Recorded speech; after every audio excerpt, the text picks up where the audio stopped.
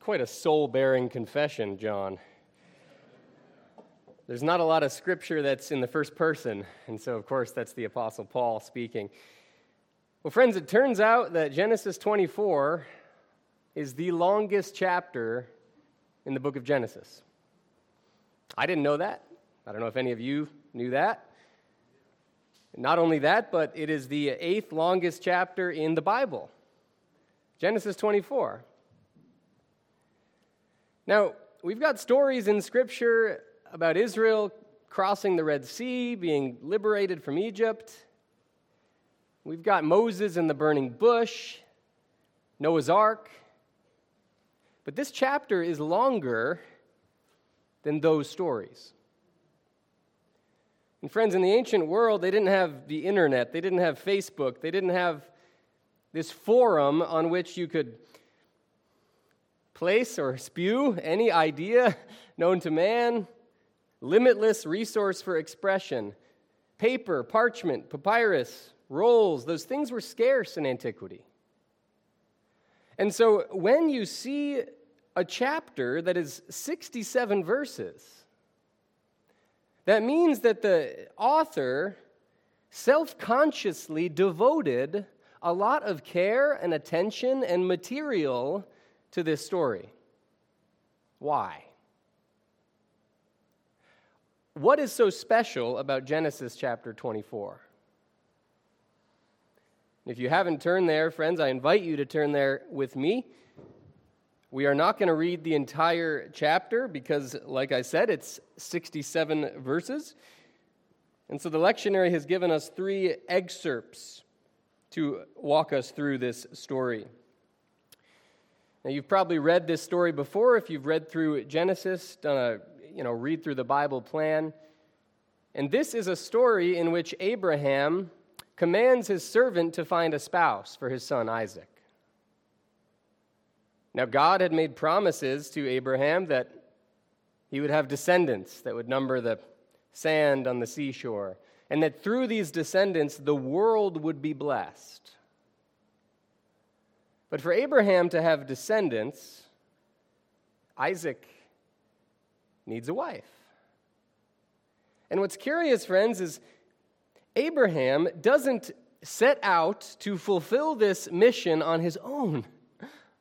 The world's blessedness depends on the spouse of Isaac, whoever that would be. And so in this story, Abraham meets with this unnamed servant, swears an oath with this person, and commands him to go and find a spouse for his son Isaac, but not just an ordinary spouse, friends, the matriarch, the new matriarch of Abraham's estate. And not only this, but the woman through whom God would bless the world. Abraham entrusts this task to an unnamed servant, and we get 67 verses devoted to the story of this man. So Genesis 24, let's read the selections together. Hopefully the references in the bulletin help you follow along, but we will jump from one section to another and then another. So Genesis 24 will start at verse 34, and I'll be reading from the ESV. And as you are able, friends, would you stand for the reading of God's word?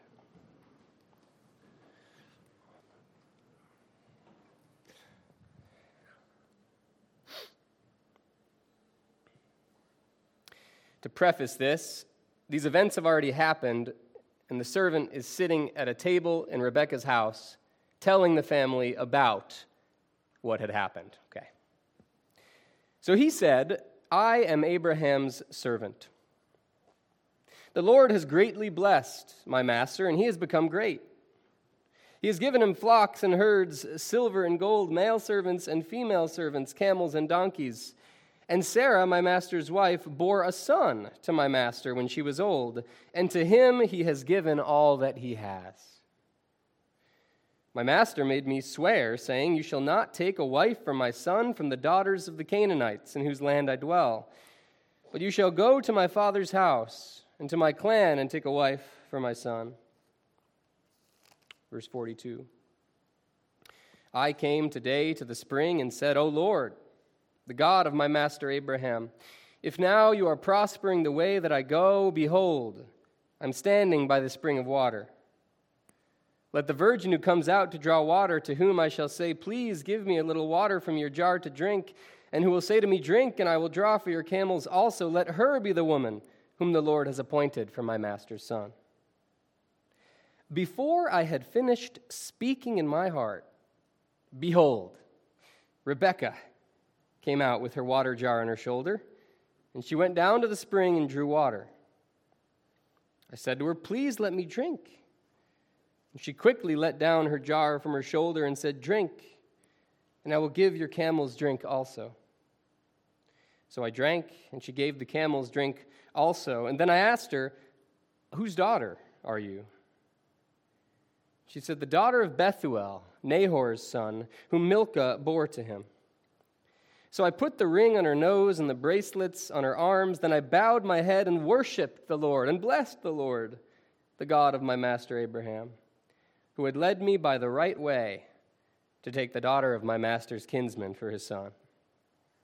Now then, if you are going to show steadfast love and faithfulness to my master, tell me. And if not, tell me, that I may turn to the right hand or to the left. Verse 58. And they called Rebekah and said to her, Will you go with this man? And she said, I will go. So they sent away Rebekah, their sister, and her nurse, and Abraham's servant and his men, and they blessed Rebekah and said to her, Our sister, may you become thousands of 10,000s, and may your offspring possess the gate of those who hate him. Then Rebekah and her young women arose and rode on the camels and followed the man. Thus the servant took Rebekah and went his way. Now Isaac had returned from Beer Lahai Roi and was dwelling in the Negeb. And Isaac went out to meditate in the field toward evening. And he lifted up his eyes and saw, and behold, there were camels coming.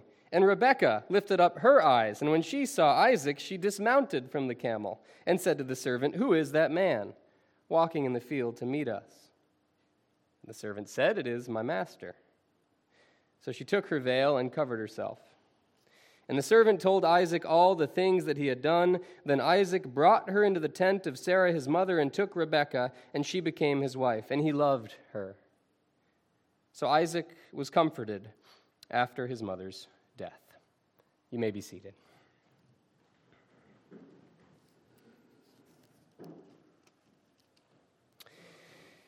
So as I read this passage and reflected upon it for this morning, I came to see three headings, or three labels for these sections. In the first section, the servant describes the mission on which he was sent by Abraham, but really by Yahweh. That section you can call mission given. Mission given. In the second section, the servant doesn't just describe the facts of the encounter, but tells the story in order to illustrate God's guidance of it. Mission guided. And then in the third section, the servant fades from the page, and the narrator takes the baton and describes the fulfillment of the mission accomplished. What we see here, friends, is that Yahweh doesn't just want to use prominent, famous figures like Abraham to accomplish his mission. He wants to use unnamed servants like you and me to carry out his kingdom project. This is no small task, friends.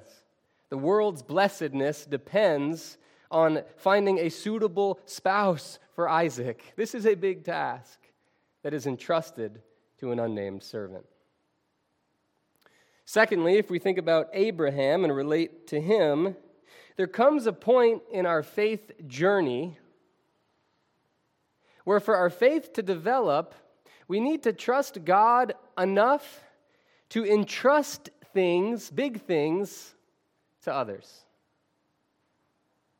We'll get to a point in our faith where we could carry out a task, an objective by ourselves, but where God is calling us to entrust it to somebody else so that their faith, their trust can grow.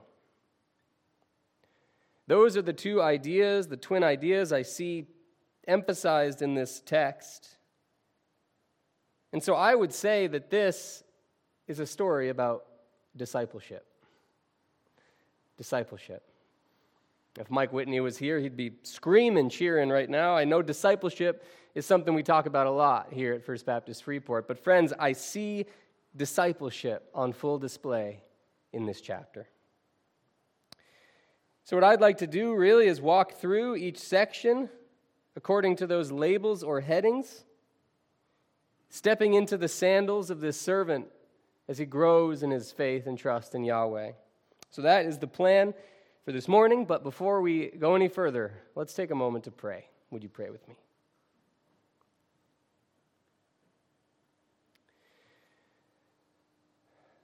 Father God, thank you so much for doing things the way you do things. Lord, we have certain preferences, certain agenda, recommendations for how you ought to bless the world. But thanks be to God, you are in control and not us. But you share the work of mission with us. And even as we doubt, even as we limp, you give us grace and show patience. Help us become stronger and more reliant on you. As we read this long chapter in the Hebrew Bible, as Christians today, I pray that you'd help us to see Jesus here. You'd help us to see Jesus, who didn't do all the work himself, but gave us a counselor, his very Spirit, so that we, as the body of Christ, could carry on with the work that he started. Thank you, Lord, and I pray that you would soften our hearts this morning, be present to us and for us. In Jesus' name that we pray. Amen. So let us dive in then at verse 34. Now, like I said, this is an interesting literary frame. We have a character who is the servant sitting at the table, already having met Rebekah and her family, but looking back on what has happened and relaying the whole story to Rebekah's family. So in this first section, verses 34 through 38, we have a description, a general description of his mission. And so this is what I have called mission given.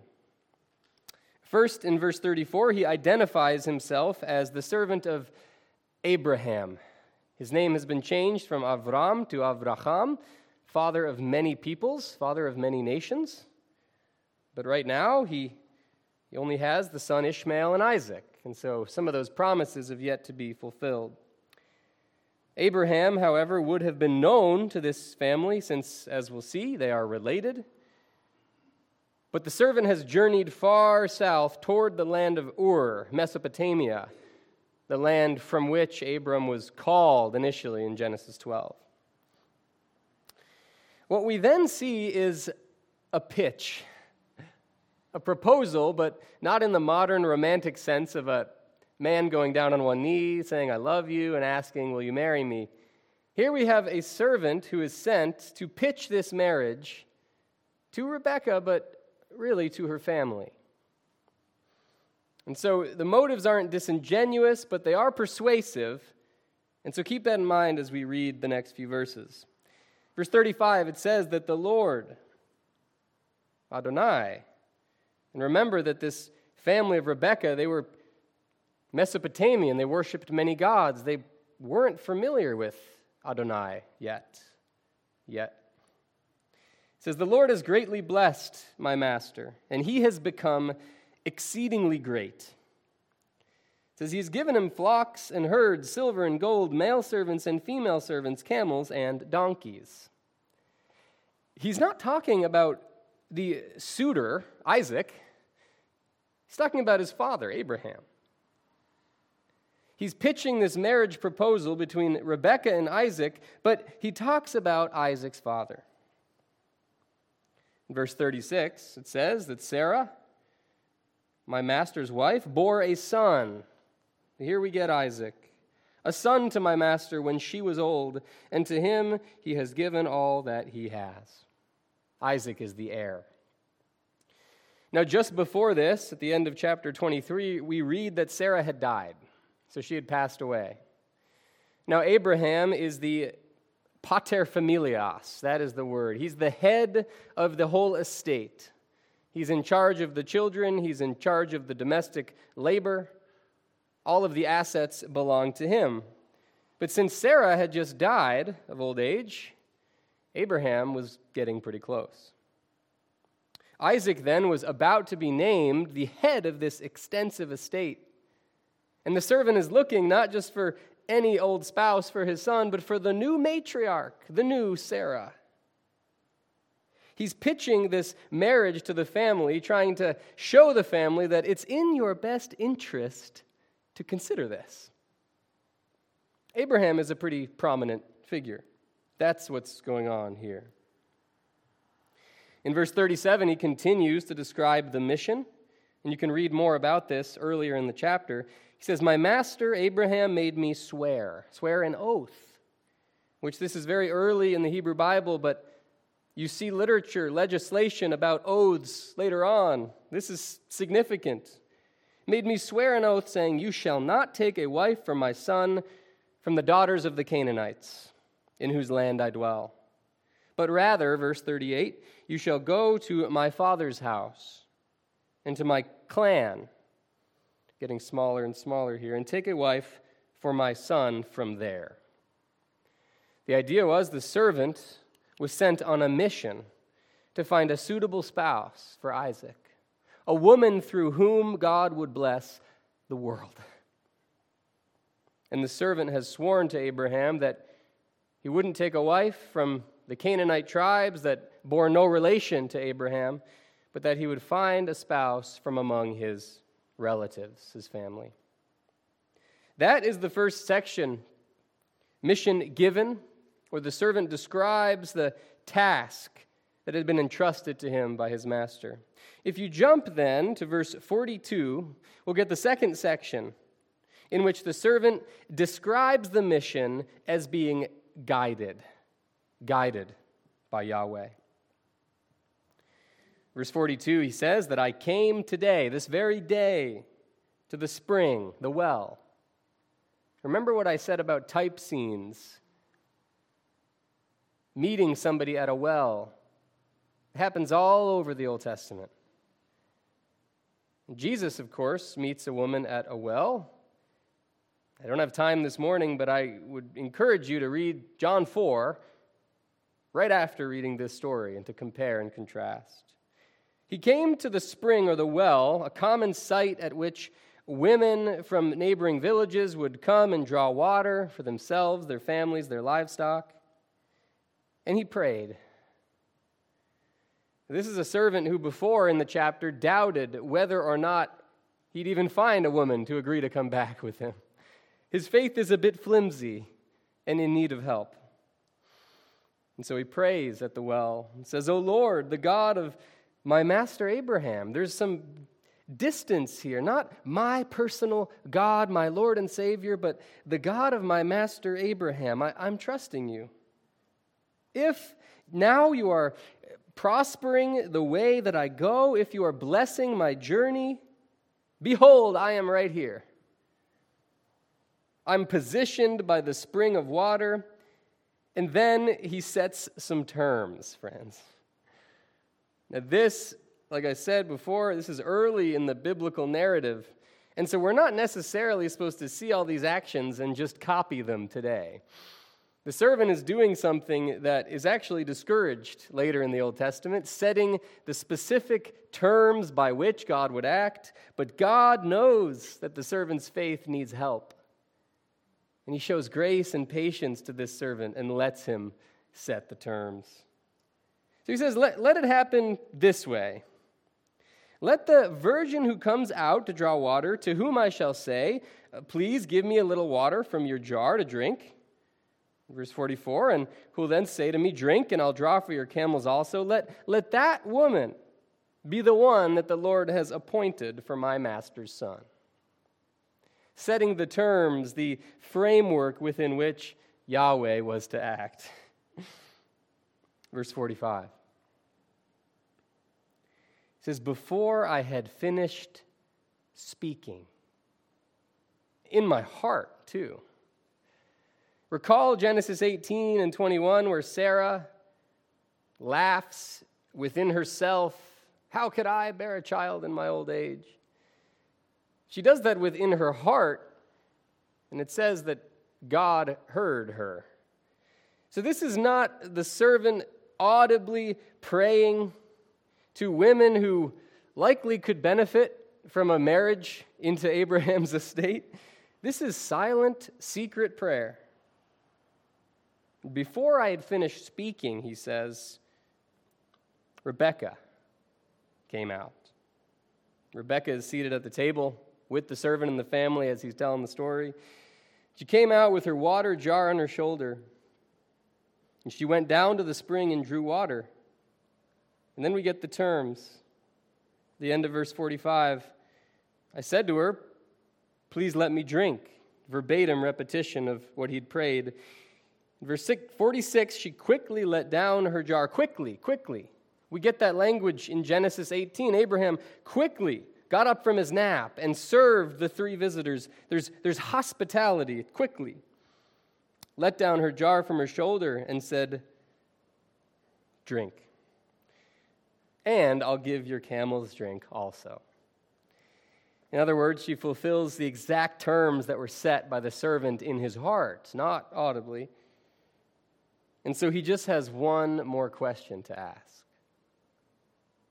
If she is a Canaanite, if she's not from the tribe of Abraham, the stuff about the water doesn't matter.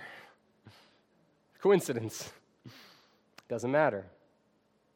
Abraham said, swear to me that you will not take a wife for my son from the Canaanites, but it has to be from my clan. Whose daughter are you? She said, the daughter of Bethuel, Nahor's son. Nahor is the brother of Abraham, which makes Bethuel Abraham's nephew, which means that Rebekah is the daughter of Abraham's nephew.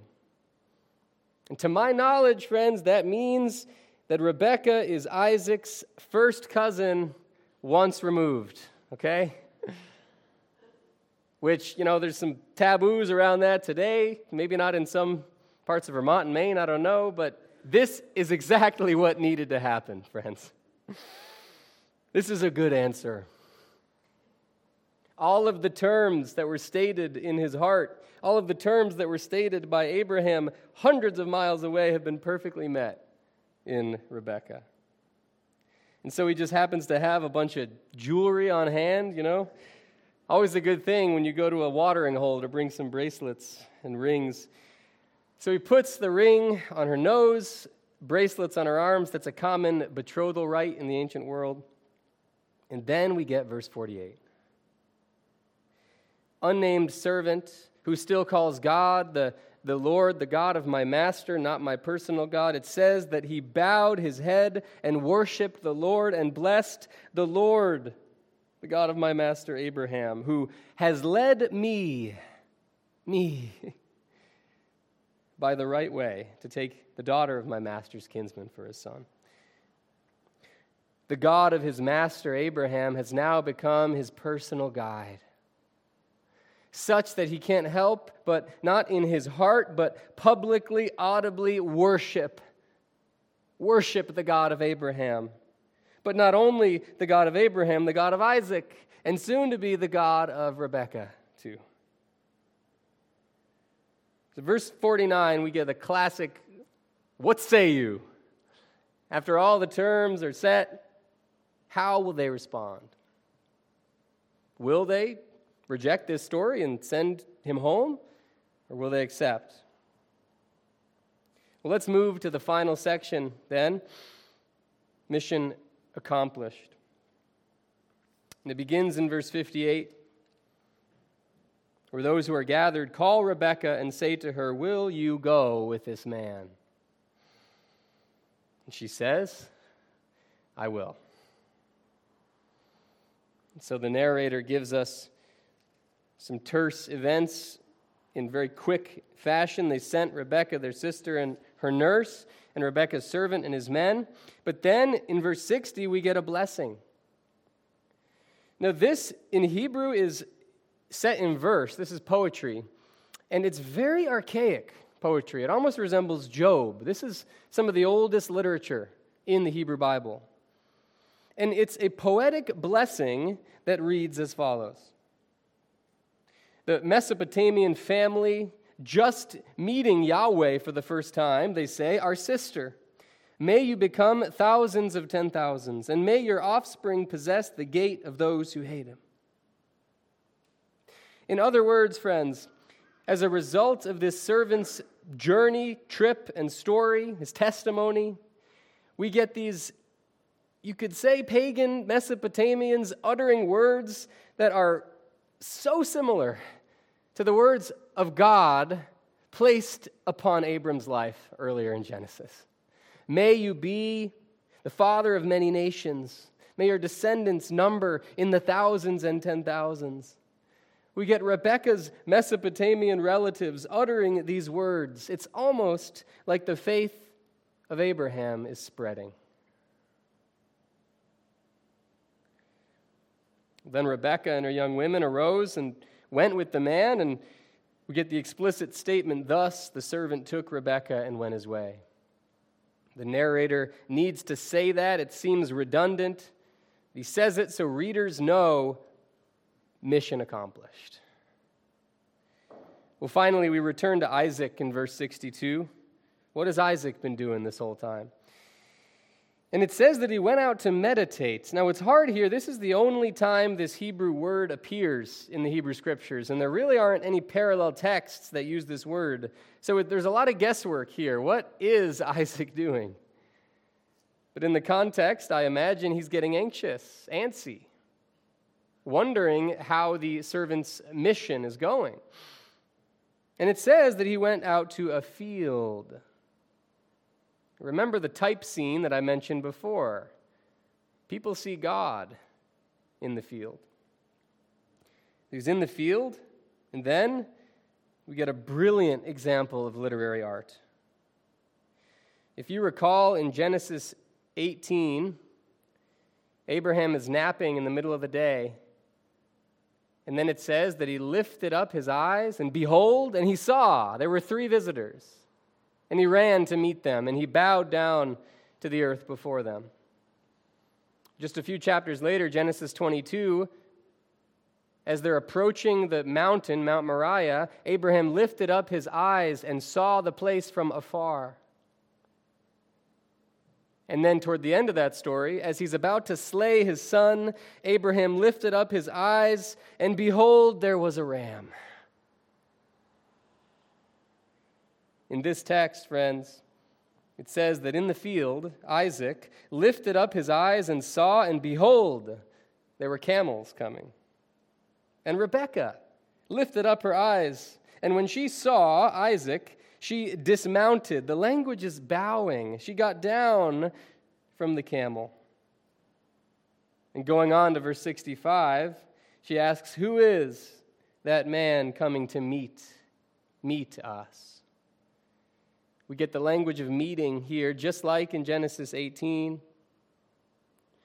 And friends, if you look at the verbal similarities in these texts, and you notice the fact that in Genesis 18, that is where Isaac is miraculously conceived. Genesis 22, that is where God's promise to Abraham is reaffirmed.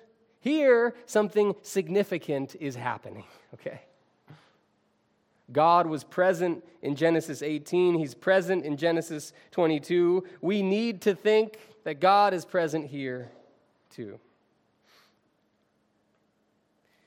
So she took her veil and covered herself, learning that this would become her spouse. And Isaac then brings Rebekah into the tent of, here we get Sarah mentioned again. Sarah, who had recently passed, Sarah, whom Isaac was mourning.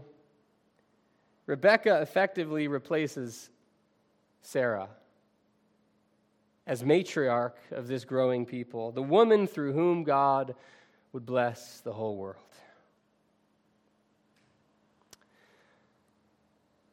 I've come to understand why this chapter is so long. This is a story about discipleship. It's a story about faith progressing to the point where Abraham needed to entrust something big to someone other, a servant whose name we don't even know. Abraham trusts God enough to entrust this mission to this servant, believing that God would develop this servant's faith and even create an opportunity to share such faith with others along the way. In the course of this servant describing the meeting at the well, describing God's guidance of it, he can't help but bear witness to the work, the mercy, the activity of Yahweh. And we even see speech come out of the mouths of Rebekah's family that resembles the Word of God. As I read this text, friends, I think about us today. And I realize that we are on a journey as well. We're walking, we're moving, following in the footsteps of Jesus. And what this story tells me is that there is a point at which God uses the less significant, you could say, where he desires to share his kingdom work not just with the prominent and famous, but with the unnamed servants. My charge for you and for me is to continue relying on Jesus, even through doubt, through anxiety, through lack of certainty, to take the next step, to trust, and to be willing to entrust things, big things, to others, knowing that just as God guided and strengthened this servant, so will he guide and strengthen us today. Let's pray. Father, thank you so much for your word. Word that is dripping with Christ. As we continue to walk through Genesis and the books, the stories of the Old Testament, I pray that we would see you, Jesus. Help us to be strengthened in our reliance upon you, that your faithfulness would transfer to us. And that in those times when our faith fails and when we doubt, that you would comfort us and be there with us. Please continue to bless us as we worship you this morning.